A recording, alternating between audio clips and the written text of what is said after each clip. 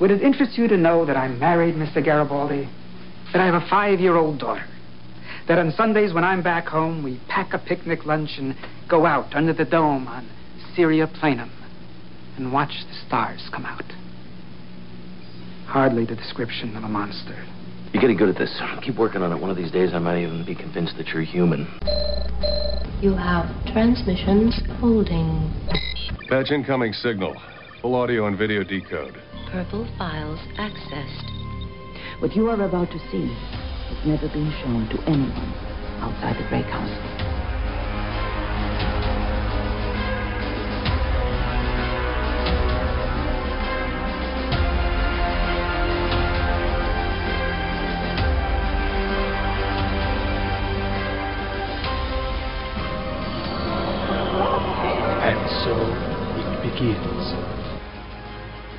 Hello, out there in podcast land. Welcome to Grey 17, a Babylon 5 podcast, a part of the Front Row Network and NPR Illinois Community Voices. We are a group of newbies and first ones who are either watching the show all the way through for the first time or who have watched the show far too many times and are now watching it with our newbies.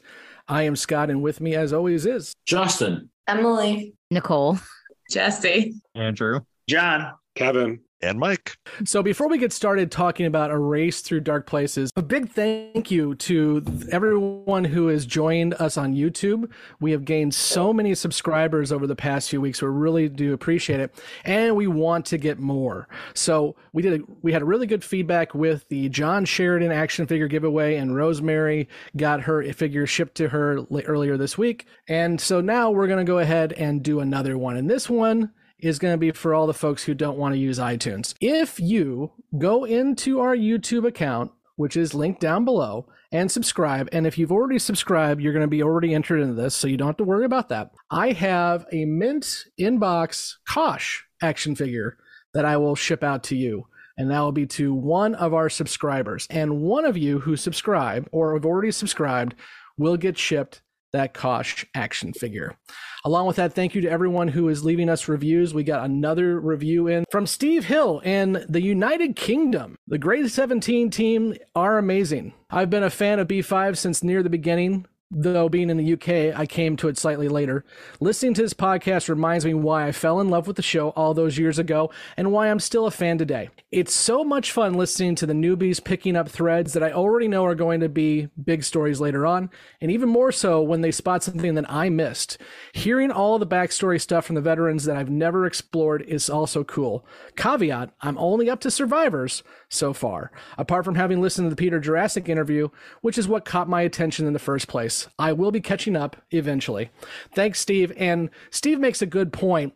We had a question asked if instead of for our Patreons going in and providing questions beforehand, if you are a member of Patreon, which again, you can see the link down below, and join either in the probe category or the producer category, you can actually now send us in feedback after the episode, and we will play it on the show as well too. And for our Patreons who are already with us, you know who you are. You can be sending in those voicemails as well too. So that's a great way for people like Steve who want to kind of give us follow up on what they may have found because the newbies found it, as opposed to watching it before. Along with the Patreon, you can also join us on Twitter, Facebook, and Instagram. All the links are down below. We are also selling merch, which is linked down below. And again, I have the in the down below links to where you can find Babylon 5. Since it's no longer an HBO Max, if you're looking to get copies of it that aren't DVD, I've got a couple of links down below. We have heard some news that HBO Max or Warner Brothers just sold a whole lot of TV shows to Tubi and to Roku. I'm going to guess Babylon 5 is going to pop up on Tubi or Roku very soon. So until then, you're going to have to pay for it. Let's go ahead and dive into A Race Through Dark Places, and I believe Jesse has a synopsis for us. Buckle up, folks. Psychor's back with their normal bullshit. Psychor learns information regarding an underground railroad for rogue telepaths. Bester returns to Babylon 5 in an attempt to eradicate the underground railroad. The telepaths banded together along with Talia to fool Bester with an illusion and set him back to his home base. We learned Talia gained a valuable gift from Jason Ironheart, making her thoughts undetectable to other telepaths. Thank you, Jesse. Let's go into our first impressions, and let's go to Justin first. First impressions on A Race Through Dark Places. So honestly, I want to know what John thinks of this episode, because he has been saying for so long he wants to know what the rogue telepaths are up to. And he has been hating on Dr. Franklin for so long. So that is my major thing, is I want to know what John has to say. And then honestly, a shout out to my Battlestar Galactica friends. Abso-fracking-lutely is going to be my new catchphrase. Love it. And then if Earnhardt's bar is ever a real thing, that will be my new favorite bar. Did anyone catch the Easter egg in Earhart's bar? They are starting to add the ship logos for all the ships that come to Babylon 5 that we've met. So the Cortez, if you look on the wall, the Cortez, the explorer ship, its logo is now in Earhart's. And if you keep watching, as we start seeing more named ships show up, they will be leaving, much like firehouses leave their patches, they'll be leaving their logos at Earhart's. Little shit that you see when you watch the show way too many times. Emily. Let's just start with fuck Psychor. Like, seriously, I'm actually angry because I love Star Trek and I like Chekhov. And God, I hate Bester with so much, just so much. It's actually painful. But I was glad to see Dr. Franklin actually get a decent storyline where he's not a total creep. So I really appreciated that portion of the episode. I'm surprised that it took two newbies to mention that Bester's back. And also it took two newbies to say fuck Bester, which I appreciate. Let's go, Nicole. First impressions. I was going to say, if you wanted to hear fuck Bester, you should have went to me first, because I still hate Bester. So this episode was a lot. I felt like this was an emotional roller coaster with all of the different twists and turns it took. So I also loved the abso-fraggen-lutely quote, but for a different reason. All my Sex in the City girls, you know that Mr. Big always says abso-fucking-lutely, and that's what it made me think of. So now I feel like Sheridan is Mr. Big. So that's my new association for Sheridan, is now he is Mr. Big to me. That like kickoff made my day of when I watched this episode. I was like, okay, Sheridan, I see you. But yeah, this was a great episode. I thought there was a lot of things going on. It was nice to see Franklin not be a total creeper, and he actually redeemed himself a little bit. I mean, he's still a perv, but I think he redeemed himself a bit in this episode. And Talia, holy hell, man, you learned a lot about her in this episode too. So that was cool. And also, elephant in the room, what the hell is going on with Sheridan and Delenn? Like, hello? I think they're going to smash, but that's just me. I was on, like, my fiance was in the other room and he heard me going, oh, and he was like, what are you doing? I'm like, I'm watching the episode. Leave me alone. It's like big. So yeah, I had a lot to say about this one. And it's like big, so leave me alone. Just going to let that one dangle out there. Pun intended. So now we've got BSG fans and maybe some Sex in the City fans. I'm going to guess more BSG fans than Sex in the City. Just a hunch based on our audience. Jesse, first impressions. Yeah, I liked it. Didn't hate it. It was a good time. Delenn looked effing hot.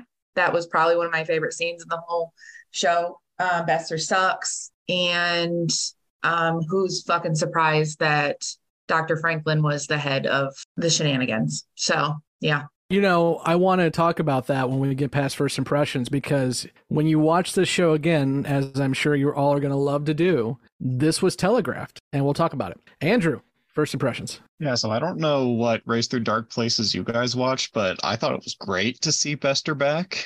Part of it does have to do with my love of Chekhov, but also thus far probably my second favorite B5 villain next to Morden. I thought it was great to finally learn what Talia's gift was from Jason Ironheart. And yeah, Delenn in that dress. Wow. I'm loving the fact that Delenn's dress is getting called out, but we had, and this is JMS, I'm quoting him from the Usenets, we had Claudia Christian and something from Victoria's Secret, but we're talking about the Delenn dress more. Just throwing it out there. John, first impressions. You like what you like. Talia was in a robe too that Bester tried to creep on. He did his best Franklin impression there, trying to call her, hit her up with that "what you doing" at 2 a.m. I'm sorry, Justin. I did not really like this episode. I didn't hate it. I don't know.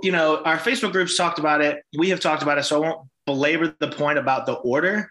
But I think this episode, for me personally, suffered the most with the order that I watched it in, because it felt like this whole episode, I was just like, okay, I get it. Like, we already know Psychor sucks. This could have been handled in like a B plot to another episode. And Justin, when you talk about the rogue telepaths, that was interesting. However, the way they did it felt clunky. We'll get into some of the specifics, but again, I didn't hate it. I could have done without it. This is one I would probably skip in a rewatch. Did you all recognize the lurker? No. I did from Stargate. Yeah. Did you recognize him from Babylon 5? No. Wow. No. Chrysalis. He was the lurker who pointed Garibaldi at Devereaux, who, by the way, got Garibaldi shot because Devereaux was in front of him. Oh, no while shit. Jack was behind him. Oh. Yeah. He went down below and talked to a lurker and said, you need to go find Devereaux. That's the same guy. Damn. Mike, first impressions. Yeah, this is an okay episode. It doesn't blow me away based on the plot, because the whole telepath thing, just, I don't know, I'm not that interested in it, frankly. But what I will say is I was excited to see Bester come back, because Walter Koenig is an amazing actor, and his character is such a lovable dickbag that I can't get enough of him. I actually thought the lurker, played by Gian Loeffler, I thought he is actually a very good actor. Like, his performance has that weird cadence, almost Christopher Walken-esque. You love him for that kind of odd speech pattern, but I thought he did a really good job. He brought a really good sincerity and intensity to the role. Definitely better than the average guest actor that they have on this show. Yes, I actually got a good chuckle out of the government trying to charge Sheridan and Ivanova rent for their extra 7 square feet of room. But yeah, I mean, overall, this is like a 5 or 6 out of 10 for me, because it's just kind of a middling episode. But Mike, it's only 30 credits a month. It's not the point. They also get a water shower. We learned that too, like 4 episodes ago. Kevin, first impressions. I like this episode. It definitely shows you a different side of Sheridan in this one, that he's got a slight bit of a temper. Certainly his manner is quite a bit different from Sinclair, and I think that shone through in this episode. Did anyone notice the psychop at the very beginning of the episode, played by Judy Leavitt, that was Walter Koenig's wife, who unfortunately just recently passed away, so didn't want that to go unseen. But as far as this episode goes, I thought the B plot was really a fun one, with the room rent and Sheridan thinking he was being picked on as the new guy. The stuff with Franklin, finally, Franklin's got something to do, and so does Talia in this episode, and some relationships evolving a little bit in this episode. The stuff with Delenn is interesting. So I do kind of like this episode. I'm glad that most of you like this episode, because this is really where I think the season starts turning. I mean, it's no A Sky Full of Stars or Signs and Portents, but we're starting to make that move. I mean, we've already kind of seen it. You've had now 3 Talia/telepath episodes in a row. So we've gotten more character growth for Talia in the past 3 episodes than we ever have. And we're starting to see that some of the stuff being laid out is starting to come to fruition too. And a couple of you mentioned Bester, of course. I said this the first time we saw Bester, and I'll say it again. For me, when I think Walter Koenig, I don't think Chekhov. I mean, I love Star Trek, and I know him from Star Trek, but he gets so much more to do as Bester than he ever did as Chekhov, especially original series stuff. But even the movies, he doesn't get much to do. He gets to choose some scenery with Bester, and I love when he shows up. Yeah, Chekhov is typically like a sidekick character to me, whereas Bester is like a major antagonist. When he shows up, the episode revolves around him. Villain. Yes, he is. But here's the thing. Is he? And the Babylon 5 for the first time guys are going to hate me if they hear this. Bester will return. Shocker, I know. But we're going to start seeing, I know, it's such a spoiler. We're going to start seeing, though, much like the best villains out there, he doesn't think he's a villain. And that's the best part. To him, he's not the villain, he's the hero. And It's so much fun to watch. Let's go ahead and break this sucker up and start talking first about our good buddy Franklin, as well as Talia and Bester and the Underground Railroad. Where do you guys want to start? Can we be like Bester and say Underground Railroad like 37 times? When he came on the scene, he kept saying Underground Railroad. And I was like, dude, I think everyone gets it. An Underground Railroad. He just said it so many times, it was noticeable. So let's start there. I tried not to say it like 100 times in my synopsis, and I couldn't. There was like no good way around it. I was like, I sound like a 4-year-old right now. That's what it sounded like. Somebody who had an assignment and they just read some Wikipedia shit before. Hands down, exactly what I just did. So fuck off. Just start putting in UGRR every time. UGRR. You're done. Got it. You're good. I like it. So I mentioned already that this has been telegraphed. Remember The Quality of Mercy, where we had the Maureen from Lost in Space and what Franklin was doing? He started his down below medical clinic. Mm-hmm. Now we know why he started the medical clinic. I mean, obviously he's trying to help people, but it was a front. Yeah, I felt like the whole Underground Railroad and Franklin thing kind of came out of nowhere, but at the same time, they did nicely tie it back to things that happened in previous episodes and kind of made it feel like they did it on purpose all along, even though maybe I'm not sure that they did. Well, I will say that this is a JMS written episode, so if he had the intent, I mean, he wrote the episode. Now, did he have the intent? I'm sure if you ask him, he'll say, oh yeah, sure I did. But no, we don't know. I do like the fact, though, that Franklin was doing this before he got to B5. This wasn't something that just like was spur of the moment. He knew his placement on B5 was going to be an asset. Nicole, what do you got? So a couple things. Well, first off, obviously Bester coming on the scene, it's going to be a problem. But before, right when he gets there, he demands a meeting with all the leaders and, to discuss this issue or whatever. And I like the scene between Ivanova and Sheridan when they were talking about how, we created our own monster regarding Psycor. And I thought that was a really pivotal scene because Sheridan was kind of pointing out, we kind of brought this upon ourselves in a way, and now it's gotten away from us kind of thing. So he knows that there's some shady shit going on. And that was kind of his proving that a point. What's the word I'm trying to use? That was him reinforcing that thought that he had. And then Ivanova telling him, there was an issue last time he was here. So you need to read up on that and know who you're dealing with because he's kind of a dick, basically. And then, of course, every interaction with him, he was a dick. I do like how Garibaldi gives him the business and gives him an attitude. But I think the overall, just him coming onto the scene, I know a lot of you guys like him, but it just made me instantly angry. And I can't imagine him disturbing the peace on on Babylon 5. So that was just kind of a thing I noticed. And then as far as the whole Underground Railroad thing, I actually didn't think it was Franklin at all. Again, maybe that's just my being naive, but I actually thought maybe Talia had something to do with it. That was kind of a surprise to me. Isn't it good, though, that Bester pisses you off? Isn't that the point? Yeah. If he didn't piss you off, he wouldn't be the character that he is, right? You're supposed to feel uncomfortable when he shows up, and I do. Yeah. And of course, we got the good play on that where Ivanova knows Bester now, but Sheridan doesn't. So she had to give him the heads up. This dude's a douche. Be aware. John. Yeah, I thought that actually my favorite performances out of this were the Garibaldi and Ivanova throughout. So Nicole, to your point, so Garibaldi's speech, if you want to call it that, whatever, his rant about Psycor was again great. Sheridan obviously agreeing, I thought was awesome. The Ivanova stuff, Nicole, you already mentioned, and more we could talk about later. But that end scene with her and Talia, that might have been my favorite scene, which I should have mentioned in the beginning. But I don't know, Nicole, I don't know if it's naivety, but I mean, I called it as Franklin mainly just because I was like, oh, some shenanigans are up. Who would be my first suspect? It was funny that Garibaldi went to Ivanova for obvious reasons. And then when it seemed like he stopped looking, I was like, what? If he's not your number one, he should be your number two. But anyways, but with Bester, so I agree that the best villains are the ones you love to hate. So I do enjoy when they lean into it. I thought his temperament was different this episode than previously in Mine War. So I had to go back and rewatch that because whether consciously or subconsciously, I blocked out a good chunk of season 1.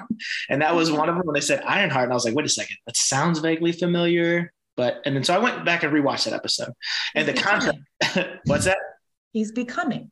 He became all over the place. He became. I think that was one I didn't record with us. I think I might have been out when I was looking Quite at it. possibly. Yeah. Quite possibly. But yeah, his temperament was markedly different from the first time. They showed up to how he came in this time as well, which I don't know which one was creepier, which one was worse, right? When they first came in, he was quite strict and had that whole jackboot thing going on with his partner.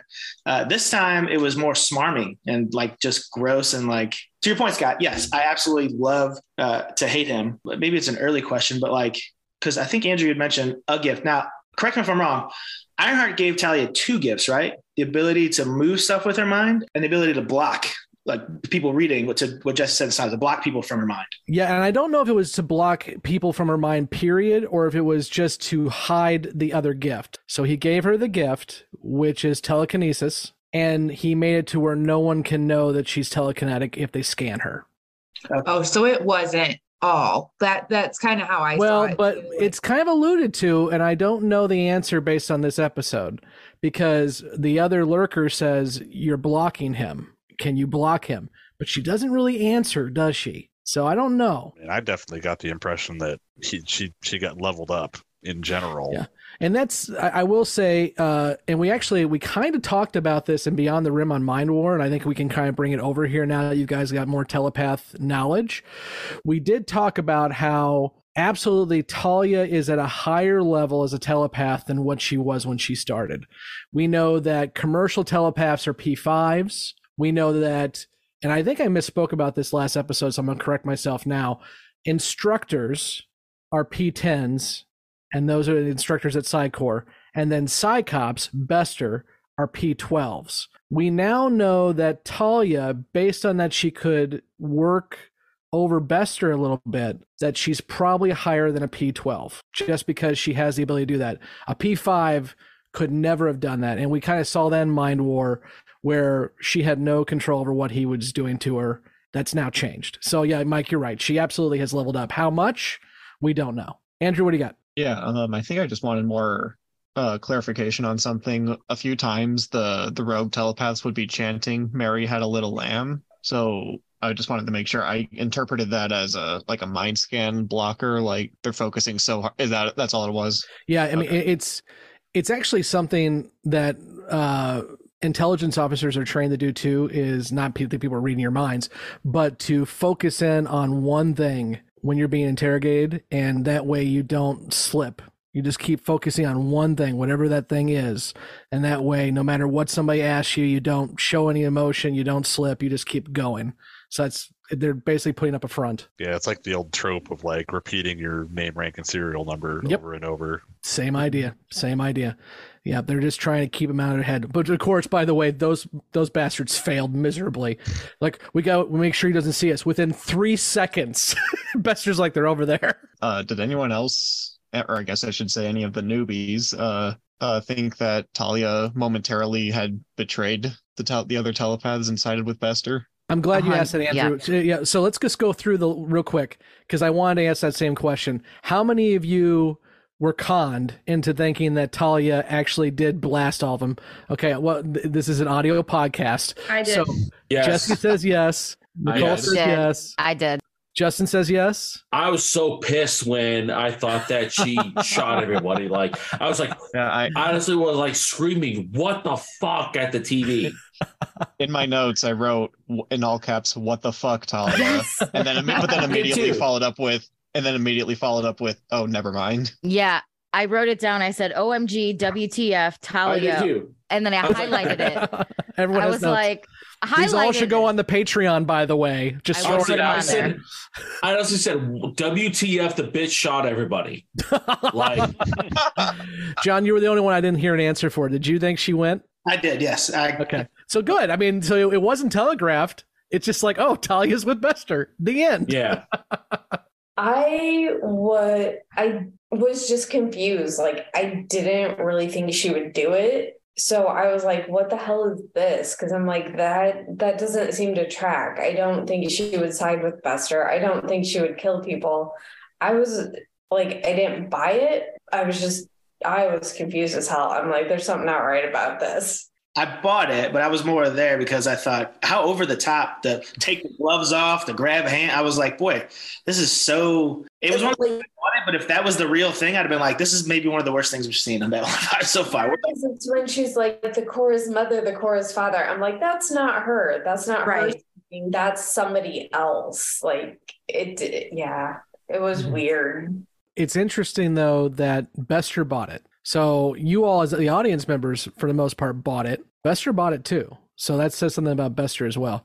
Mike, what do you got? But yeah, I was going to totally point out the whole thing about how Bester came in with a very different demeanor in this episode. And I just wanted to it wasn't subtly different. I mean, if you remember the first time that dude walked onto the station, he basically walked up to Sinclair and said, I'm going to go break some laws now. And I can do that because I'm a cop. I'll see you later.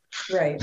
Like it's a little bad. He was really throwing his authority around like crazy. And then this time he had a very different approach where he was almost trying to sweet talk everybody, especially Talia. But I really kind of wondered if that had a lot to do with Sheridan and how he wanted to approach the new captain and come off differently. Oh, I was going to ask a second ago. So along the same lines of who was misled into thinking that Talia executed all those people, who else was bamboozled by thinking Ivanova was responsible for the Underground Railroad? Nobody else bought it. I've seen a lot of shaking heads. Okay. Yeah, no. That didn't seem like it seems like something she would do if she knew about it, but I didn't think she knew about it. I would see it almost like with Garibaldi ignoring when she was using Gold Channel to talk to her dad or try to communicate with the hospital.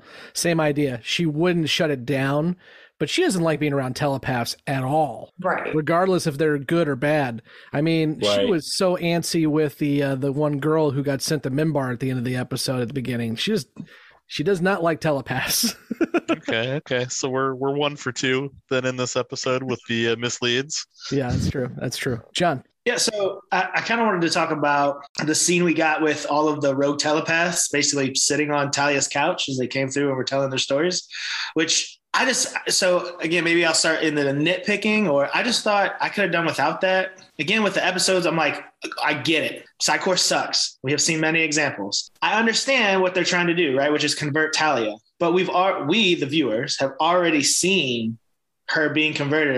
She knows the atrocities. I mean, hell, the one woman story was basically Talia's exact same story, except she didn't go through with the breeding. And so that's what I mean in my first reaction when I was like, this felt like this could have been a solid B instead of a much more forced A. It was stuff like that I thought it's heavy-handed. I didn't need it. Yeah, I think you got you and Mike as well, because Mike said he's not really in the telepaths. I think you represent, I don't know a percentage, but at least a good chunk of audience. Either you like the telepath stories or you don't. And if you do, I mean, there's a huge fandom. I mean, there are telepath novels just about Bester and the telepaths. But if you're not a big fan of that, then every time we get a telepath episode, I can see that. Well, go ahead. I could be a fan. I mean, to Justin's point, I've talked about it, having telepathic abilities and how societies manage that and deal with that. I'm in for that. And the story itself, I'm into in as much as I get it. They're devious, how they handle them, the things they do. Cool. This is what I was talking about. The order. It just felt like the third episode in a row where it's like, I get it already. You've already made this point narratively. Please stop. Let's do something else. We finished 101. You want to move to 201. Got it. Jesse, what do you got? I didn't hear a single story that any of the telepaths talked about. Like, I tried to follow along and I stopped listening about halfway through. Kind of seemed like Talia did too, didn't it? She was kind of like, okay. Yeah, like she's got her own shit to deal with, and I get it, bro. They're terrible people, right? But I wanted to go back to what Mike had said, and he said, who thought that Ivanova did it? I don't know who I thought was ahead of it, but I was not in any way, shape, or form surprised when it was Franklin at all. Like, I was like, yep, that's about par for the course. And at first I was like, oh, this is bullshit. Like, he's down here just running amok. And then I was like, wait a minute. Like, back it up. Psychor's shit. And this is much needed and these people need help. And so I kind of like reeled it back in, and I was like, but still doesn't surprise me that it was him at all. It fits with the character, right? We've talked about how this guy has a God complex. So he wants to fix the world, whether it's the right fix or not. Right. So he sees an injustice with telepaths. He's going to fix it. Right. Kevin. It also fits with him like hitchhiking and making those connections with different ships and using those skills to move, like transport people, I would think. Kevin. The other thing I wanted to ask was, did anyone call it when Franklin came in to talk to Sheridan about it the first time? I was curious whether anyone thought, oh, wait, it's got to be Franklin. Okay. Just curious. That whole thing is maybe the thing about this episode that bugs me the most, to be honest, because it felt, to me at least, very clunky. Like from the minute he walked in and told Sheridan, like, the leader of the Underground Telepath Railroad came to me for some reason and told me his negotiation tactics. I was like, this is like the kid going to his dad and being like, oh, my friend broke the window over there. Like it was very obvious and very clunky. And then the way that he met Sheridan down below and like Sheridan acted dumb about like, oh, what are you doing here? I was like, come on. I must be a dumbass because I didn't catch on to that at all. I was like, I didn't even faze me. Went right over my head.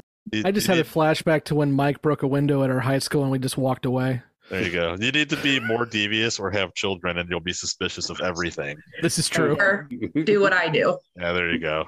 My notes as well. Oh, Franklin conveniently hears from the railroad and quote.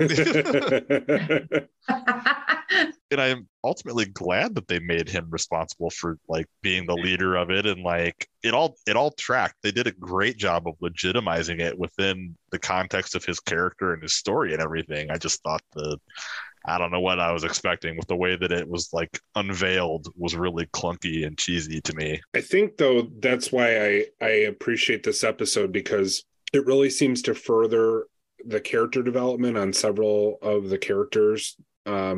Certainly, Talia for sure, which, we've been complaining about. She hasn't had a lot to do, and now she's gotten a whole bunch to do in the last few episodes.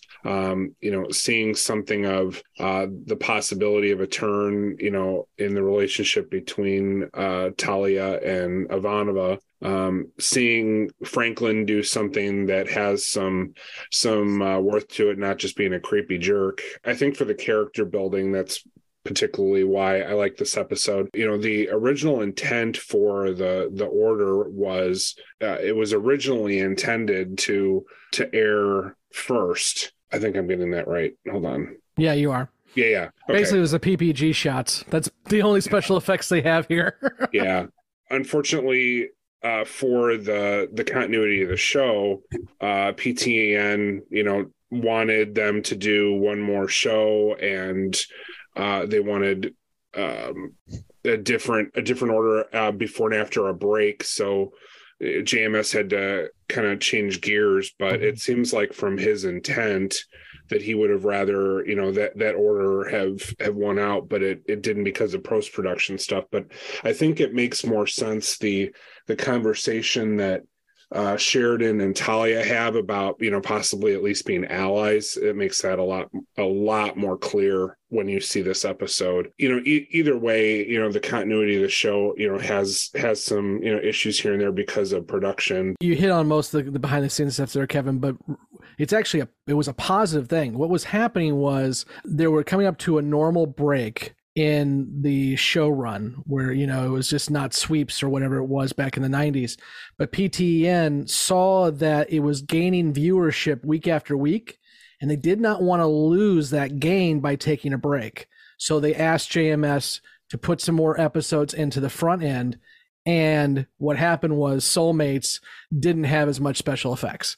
And really, when we say that again, it's like the PPG shots. That's basically the only special effects they have in this episode, but it was too much to get in there. I can still see it go a little bit both ways. Yeah, absolutely. JMS has said this should have came before Soulmates, but it's still, there's some clunky dialogue in both of them that make it hard to mesh, which is why there's like 5 different ways you can view all this stuff. And We're gonna run into this a couple more times before it's all said and done. Nicole. One thing I thought was interesting at the end of the episode, well, besides Talia coming to Ivanova's room and she was in silk pajamas with a drink, she took the badge off, and it ended the episode with the badge in the full scene, and then they were blurred behind it. So I thought that was maybe significant and some foreshadowing that could be to come. So I just thought that was, I don't know, I just wanted to kind of point that out, that I wrote that down as in big letters. Talia took off the badge, OMG, and highlighted it. So I know that Ivanova doesn't like telepaths, and she said, well, I have a problem with you being here with that on, and then she took it off.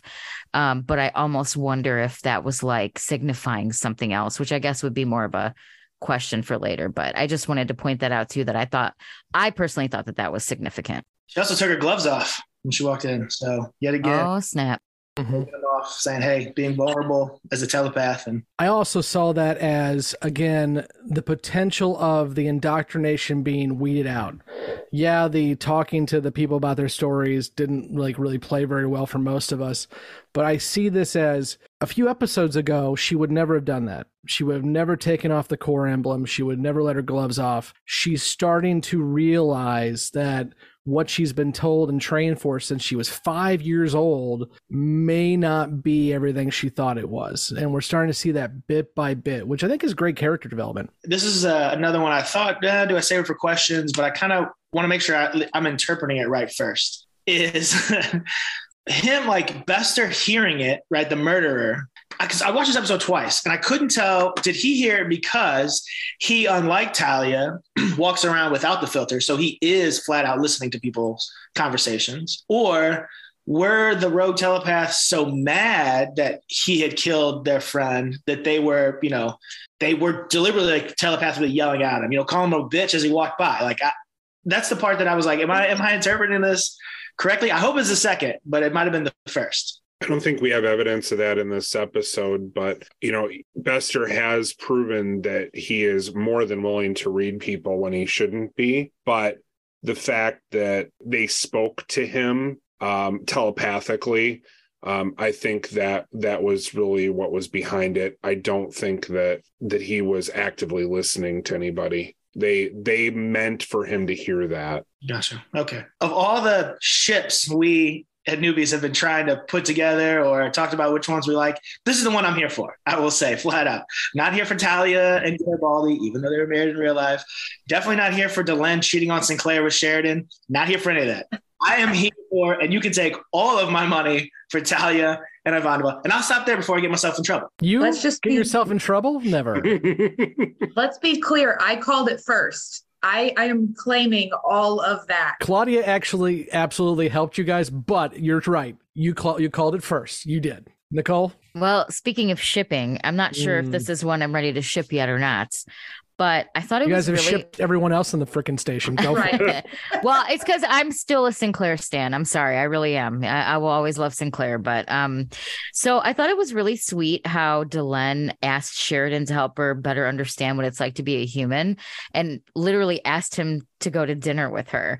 And then when they got to dinner, not only did she look banging, she had no idea what to do.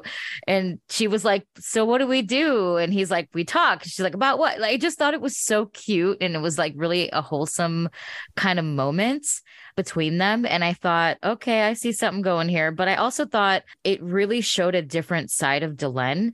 Even though she is Minbari, obviously, I feel like she's almost giving more human traits and human qualities the last couple episodes that we've seen. I mean, obviously she looks more human, but I feel like just her mannerisms, her dealings, her discussions with people, the moments with Ivanova in the last episode with her hair, like I just feel like it's almost like she's going through puberty in front of us. Like, I don't really know how else to say it, but like, it's just really sweet and it's really wholesome. And I'm really kind of curious to see how much further this is going to develop. And I totally wrote down Sheridan called Delenn attractive, OMG, and I highlighted it because I feel like they're going to smash. I think she's going to cheat on Sinclair. They're going to get divorced. They're going to smash, and they're going to have a half alien, half human baby. That's what I think is going to happen. But I'll save that for predictions.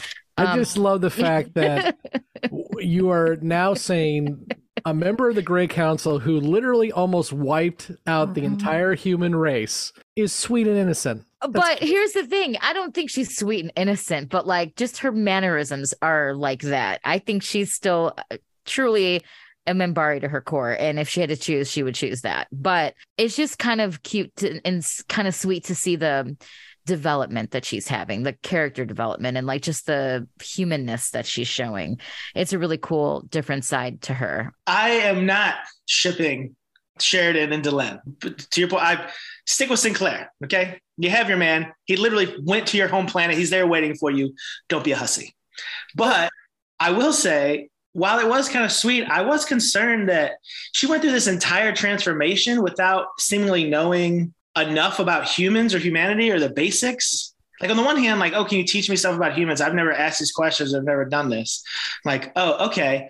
But would you then like go through this giant transformation to become like half of another species if you didn't know everything about them? That's the part that it seemed for me, odd's not the right word, but the only part that I was like, man, I don't know if I'd have made that choice. Or like without knowing exactly what was going to come out of the chrysalis the other side. Correct. Yeah, that was the part I was like, yeah. Now, I will say again, big here for Delenn in those dresses anytime.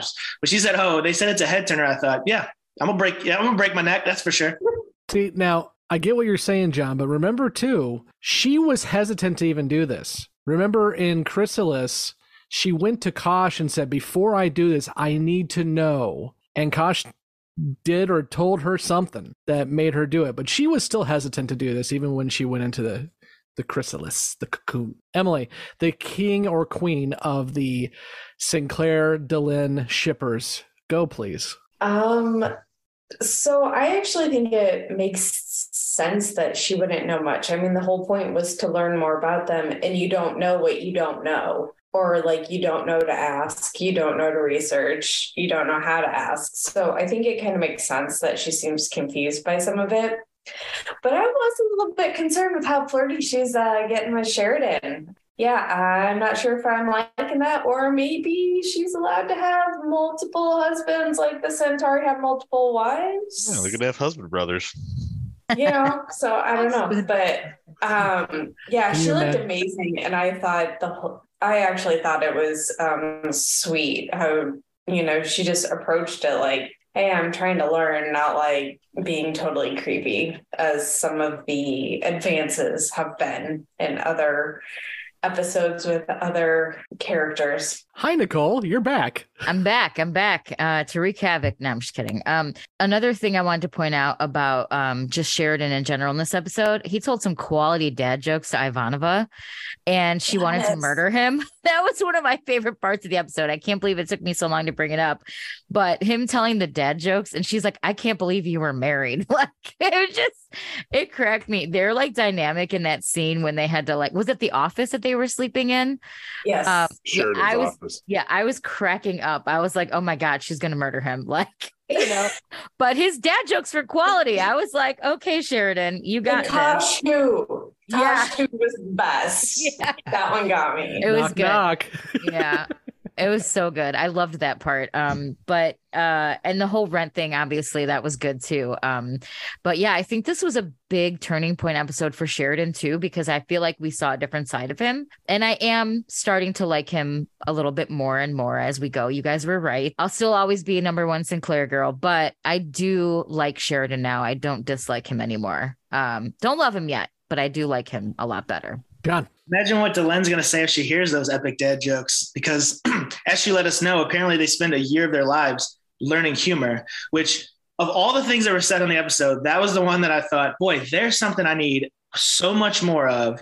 I need a slice of this Minbari humor year, because I have to know what they think is funny, and I have to know what the hell that was all about. So I hope their sense of humor is right up in those dad joke lanes, and Sheridan can really lay it on thick. But that's the part that I thought, oh man, if there's any behind the scenes. When she brought that up, I thought back to when Lanier and Londo hung out in that one episode. I was like, I guess Lanier skipped that year because he had no idea what he was doing. Kevin. I really enjoy the stuff with Ivanova and Sheridan this episode. I thought it really added some great humor throughout. Ivanova had a couple really good lines throughout that too. You know, her saying that you snore. No, I don't. Well, either that or we had a hole in the hall last night because, geez, you know, that kind of stuff is funny.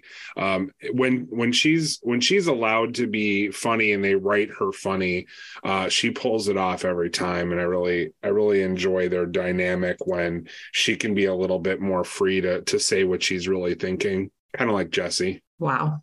Just over here minding my business. Andrew.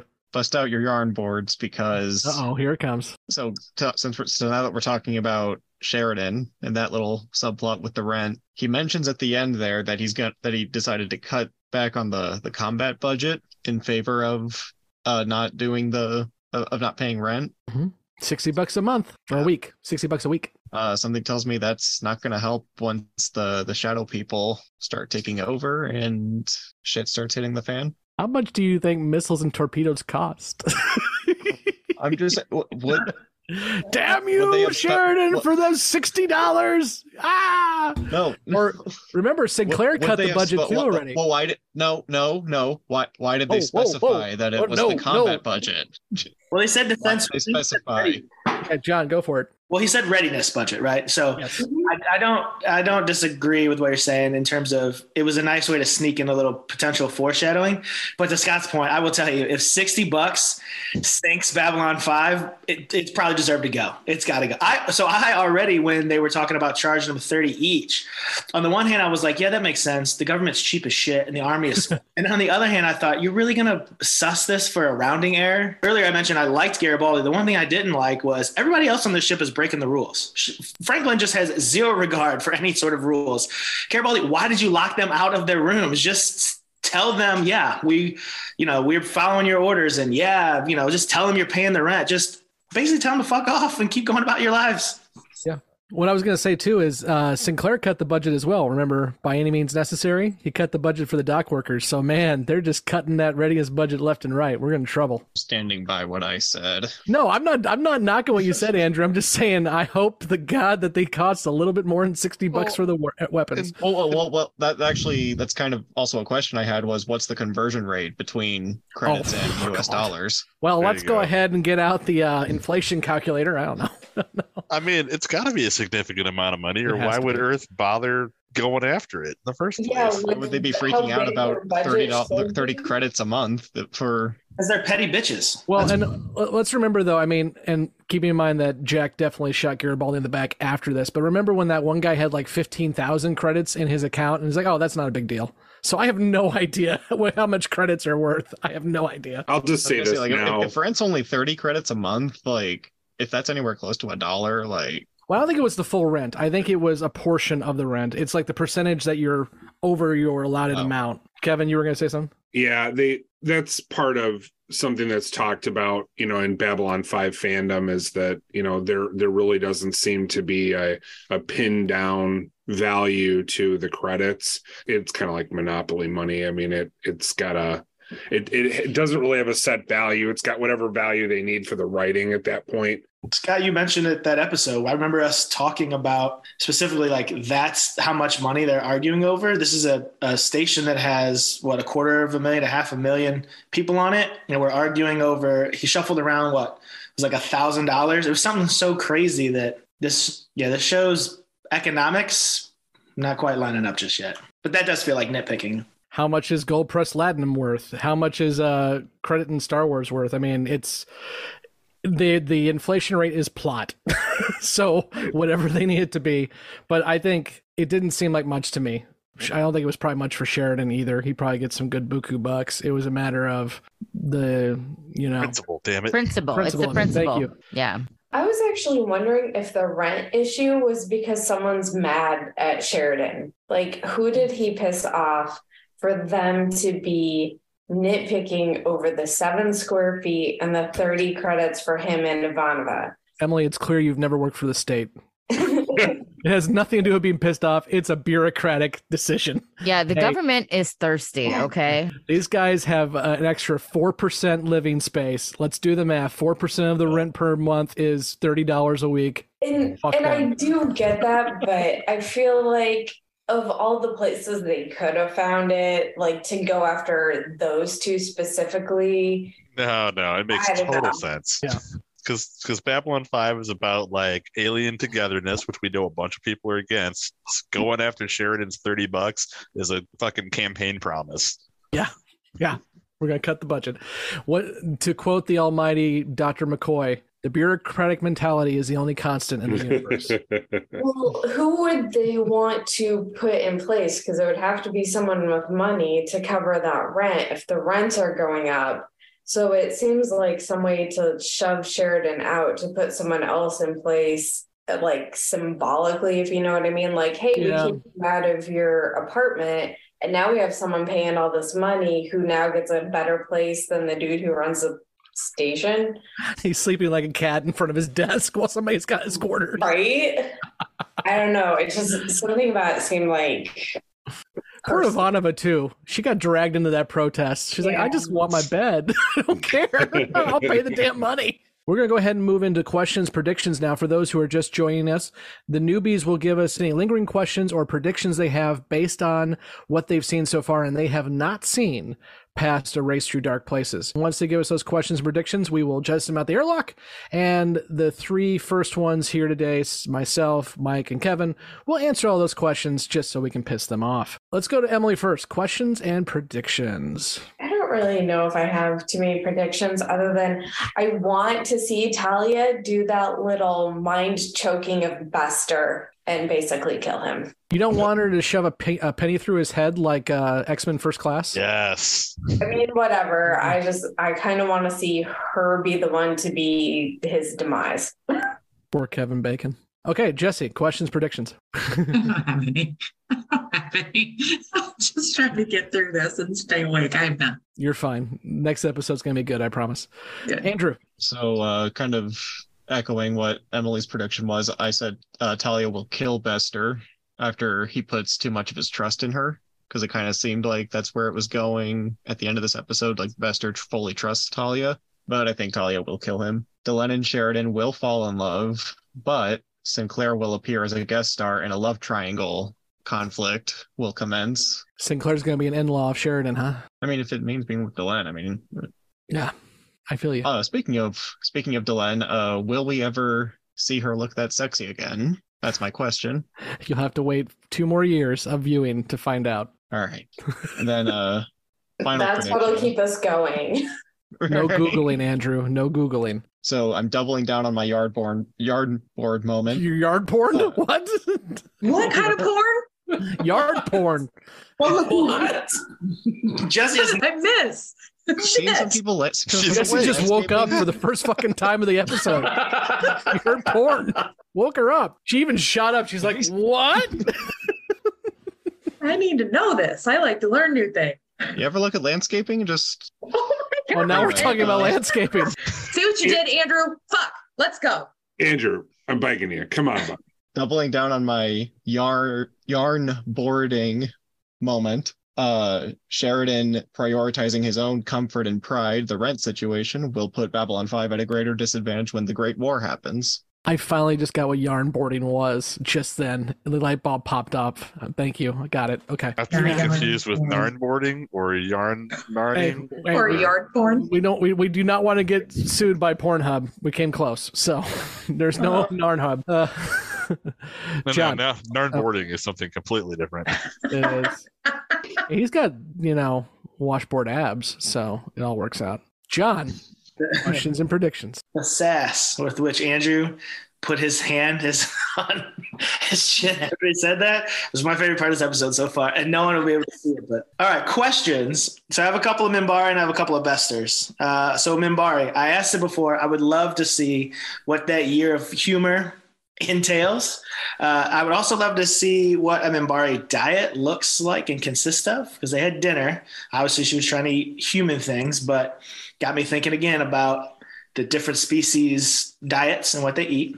For Bester, So you already said he's coming back. So when he comes back, is anyone going to ask him why he's got this Bob Dole thing going on with his left hand? You want to know the actual answer to it? Yes. Not in universe. I'm not going to give you that answer.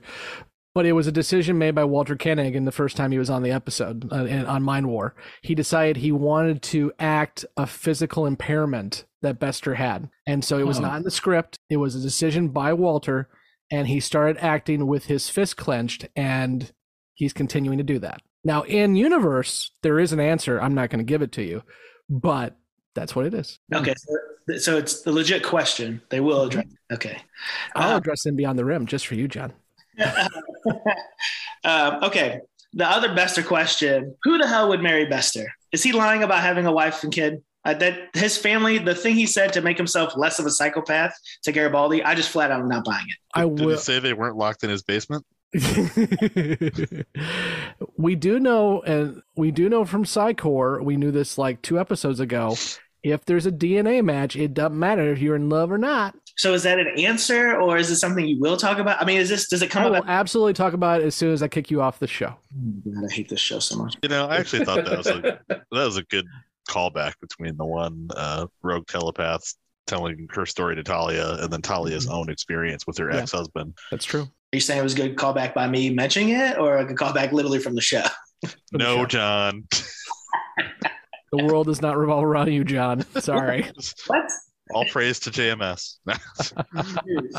Okay, and then predictions. So it was nice to see another Mars shout out, right? So we know they have that secret facility there. So my prediction is we'll see more of that. That will become more of a focal point here. I know we keep looking at the big Shadow War, which I obviously think is coming, but I think that Mars element is still there and still cranking out heat. So excited to see that. Nicole, questions, predictions. So questions, prediction / question, Sheridan and Delenn, are they or aren't they? Are they going to become a thing? Question wise, obviously I know we're going to see Bester again. Is this Underground Railroad thing going to come up again at a different area, or is this plotline ended? How many more rogue telepaths are out there, and what are they conspiring? Because clearly there's a group of them that are trying to move on. Remember, Franklin said it's too hot on B5 now. Yeah. So just remember that.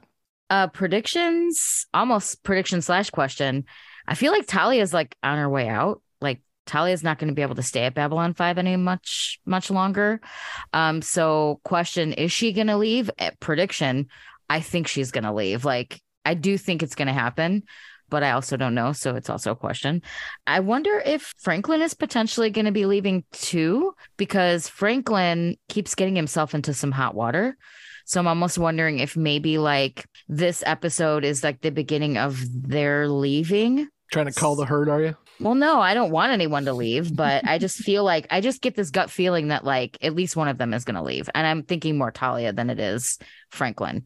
I don't want either of them to leave. And Justin, questions, predictions. The main question I have is, if Bester's Martian, who does he remain loyal to? And then is Bester Martian? Well, because he was on Mars, right? I've been to Florida, but I'm definitely not Floridian. It's interesting that you made that connection. Well, I just kind of figured that Bester might have been Martian, but that's the main question that I had. If Bester was Martian, who would he be eventually loyal to? Would he be loyal to Earth, or would he be loyal to Mars? That's my only thing. Cool. We'll go ahead and end it there for the newbies. Again, we will have them leave us in a moment. And for those who have seen the whole show or don't care about spoilers, we will come back after the credits and answer these questions and predictions for them. And then next week, we're going to be dealing with the Hugo Award-winning episode, The Coming of Shadows. And for those who are sci-fi nerds, a Hugo Award ain't a small thing. So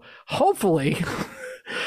you all like the next episode. We'll see next week. So until next week, I have been Scott, and with me has been Justin, Emily, Nicole, Jesse, Andrew, John, Kevin, and Mike. And we will see you all next week, unless you are going to stick around for Beyond the Rim, and we'll see you in a few moments. Peace out, bitches. Thank you for listening to Grey 17, a Babylon 5 podcast. You can find all the places to listen to this podcast and links to our social media accounts at anchor.fm/Grey17podcast. We want to hear from you, so please join the discussion on Facebook and Twitter. Be sure to subscribe and leave a review. Gray 17 is a part of the Front Row Network and NPR Illinois Community Voices. You can find all the Front Row shows at thefrontrownetwork.com. Gray 17 is not affiliated with, and this podcast has not been prepared, approved, or licensed by Warner Brothers or any other owners of the Babylon 5 copyright. All audio clips included in this podcast are the intellectual property of their respective copyright holders. They are included here for the purpose of review, and no infringement is intended. The opening and closing Babylon 5 themes are available from Falling Matter on YouTube. And what's out there? The rim. And beyond that? The truth.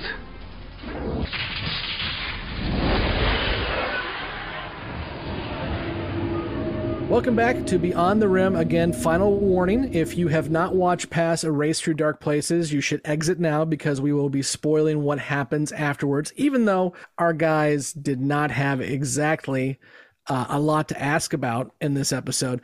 And with me for Beyond the Rim is Mike and Kevin. Blake is on sabbatical. He will be returning to us shortly. So first question, guys, what does the year of humor that the Minbari experience look like? And what is a Minbari diet consist of? I have no clue. So if you guys can answer that, feel free. I don't, but I would actually really enjoy watching a show in which a human brings some alien along through all the weirdest corners of like human delicacy. I think the only window into any of this that we have is that there's an episode later on where Sheridan is having a ritualistic meal with Delenn and Lanier. And so you get a little window of their diet there, but it's there's some ritualistic elements. Of course, they're in the religious caste, so that shouldn't be a surprise to anybody, but that's about it. I mean, you don't get much of a sense for either of those questions, really. She actually really pigs out when she's watching Sheridan sleep 3 times. What is with Bester's hand? I think you kind of answered that. Yeah, well, I answered the meta reason. It's Walter Koenig decided. Now, it is never answered in the show, although he does keep his hand clenched all the way through season 5. In the novels, there is a telepath trilogy, and in the last novel, just before Bester is going to die, his hand relaxes. And from my understanding, I have not read the novels, so everyone can tell me I'm wrong if I'm wrong. But my understanding is, much like everyone else in Psychor, Bester was indoctrinated. He actually was the child of 2 revolutionary telepaths. And when the revolutionary telepaths were killed, he was adopted by the leader of the Psychor and made into his little underling. So the idea there in beta canon, this is not talked about at all in the show, is that is his other personality. And when his other personality bubbles up to the surface just before he's about to die, his hand relaxes and he becomes not Bester anymore. Who the hell would marry Bester? Well, he was not lying about having a family. He does actually have a wife and children. And he also has concubines. Yes. And he also has some ladies on the side that we will see later in the series who like to moonlight as shadow batteries. Yeah, right. Exactly. Thank you. That's a perfect way to put it.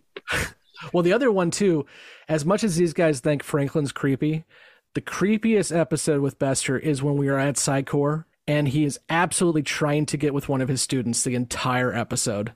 It is so creepy. And it just tells you how much Bester uses his power to advance what he feels is making more telepaths. And I kind of mentioned that a little bit here, and you'll get it more as we go along. Bester feels he's the hero. He's here to save the telepath race.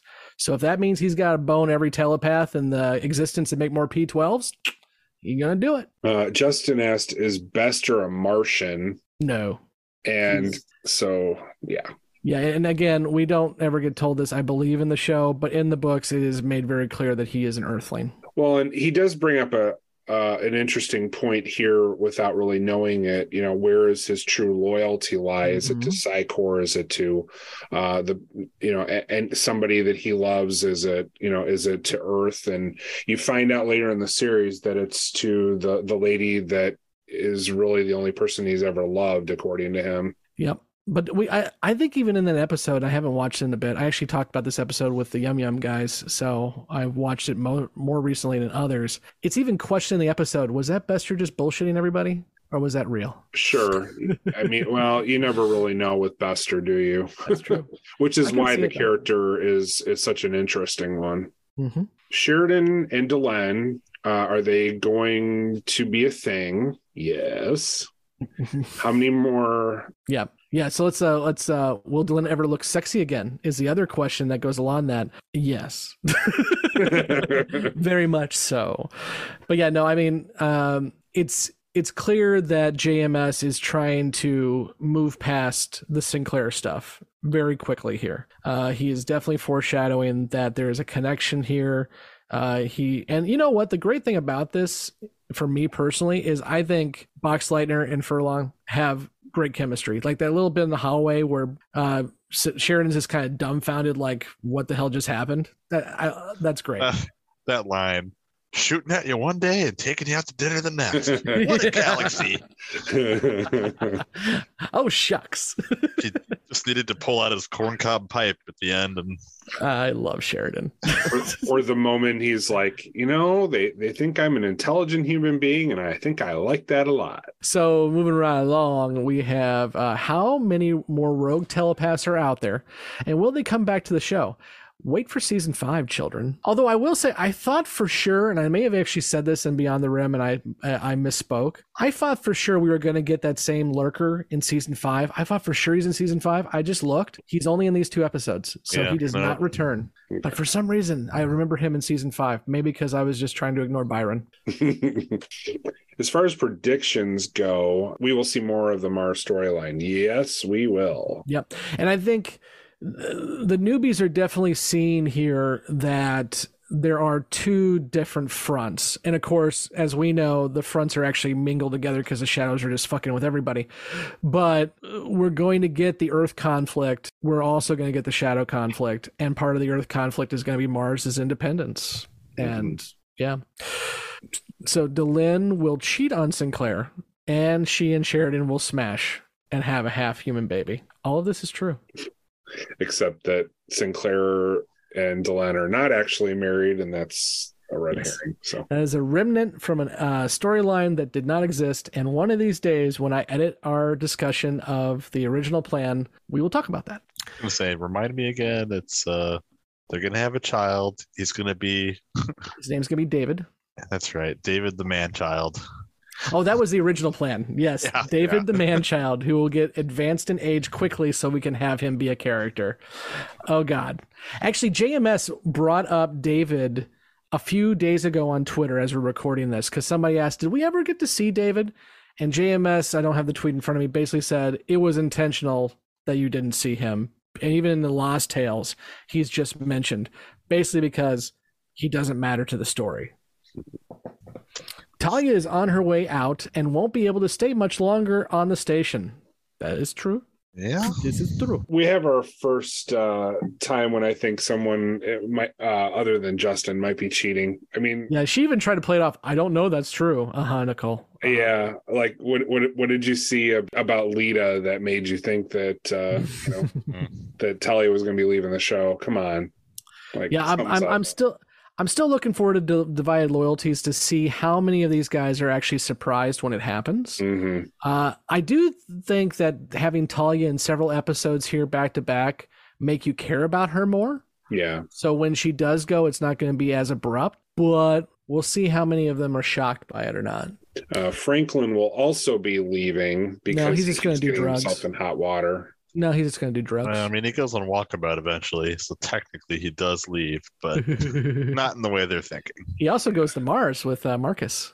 Right. Speaking of the Mars storyline, this is the first part where I think Franklin actually starts getting something to do, and it's not surprising to me that this is a JMS story, and we are about less than 2 additional episodes, or maybe 3, written by somebody else before JMS writes everything except for one more story. So I think we're going to start seeing a lot more character development for Franklin and everybody else except Talia. Do either one of you have any idea for when they may have decided that Andrew Thompson was going to be leaving the show. I know that it was mostly her wanting to leave, but it didn't seem from this episode that she, the plan was for her to leave yet. And I'm wondering if that probably came much later in the season. No, I think from what I remember reading, it was decided by this point. I don't think JMS actually came out and said somebody's leaving the show, but it was fairly clear that those two were not getting along.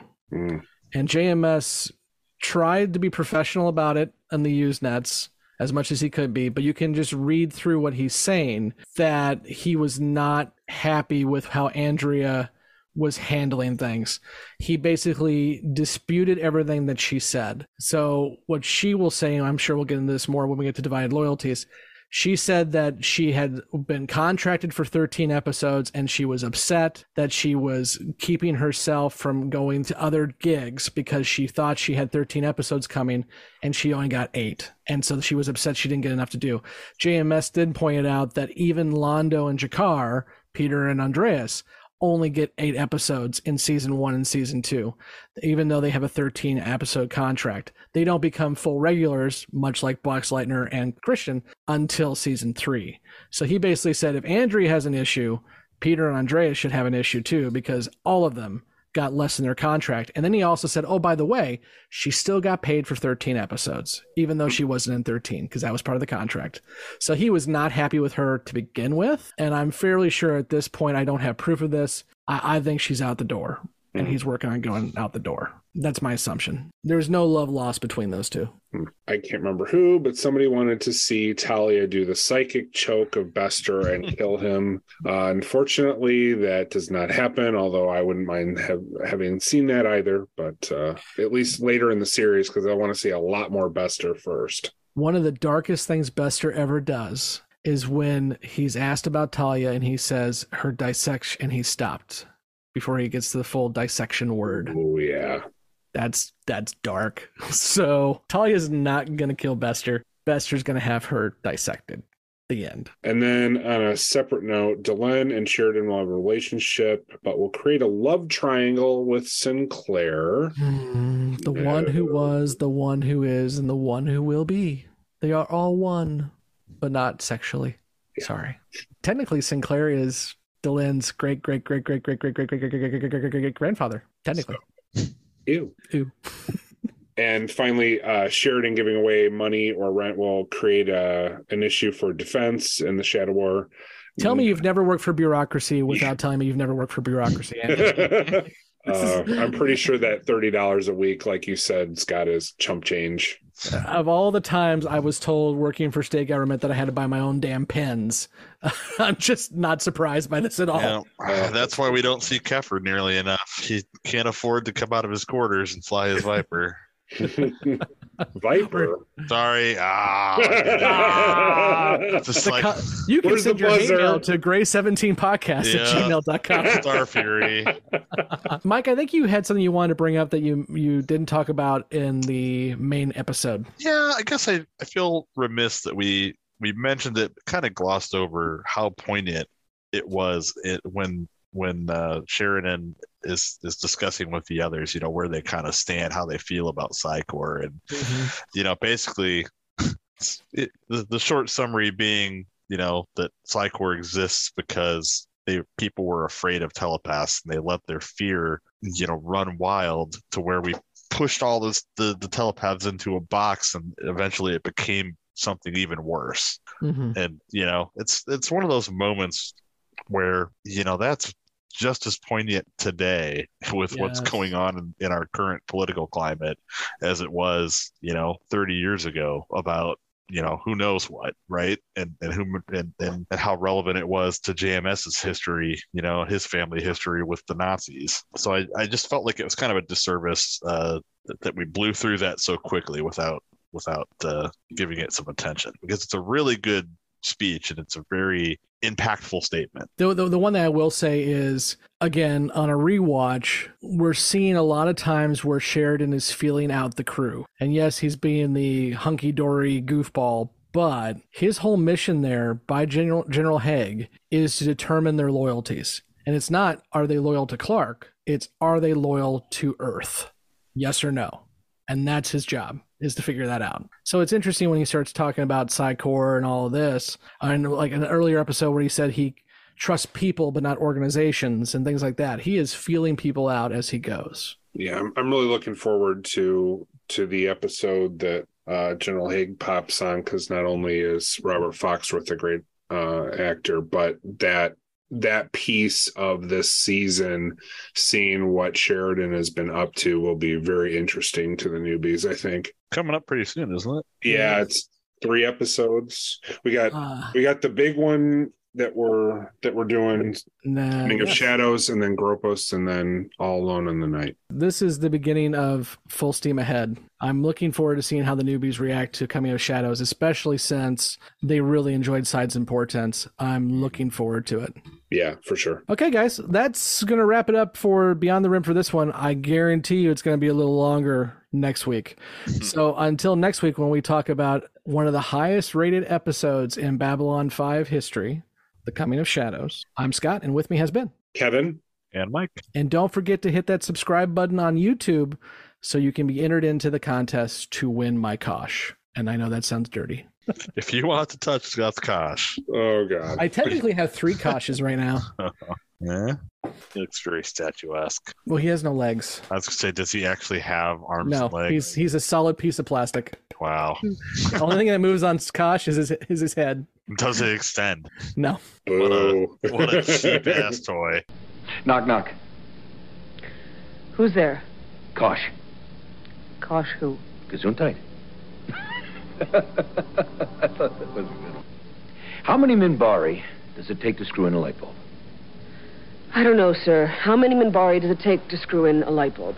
None. They always surrender right before they finish the job, and they never tell you why.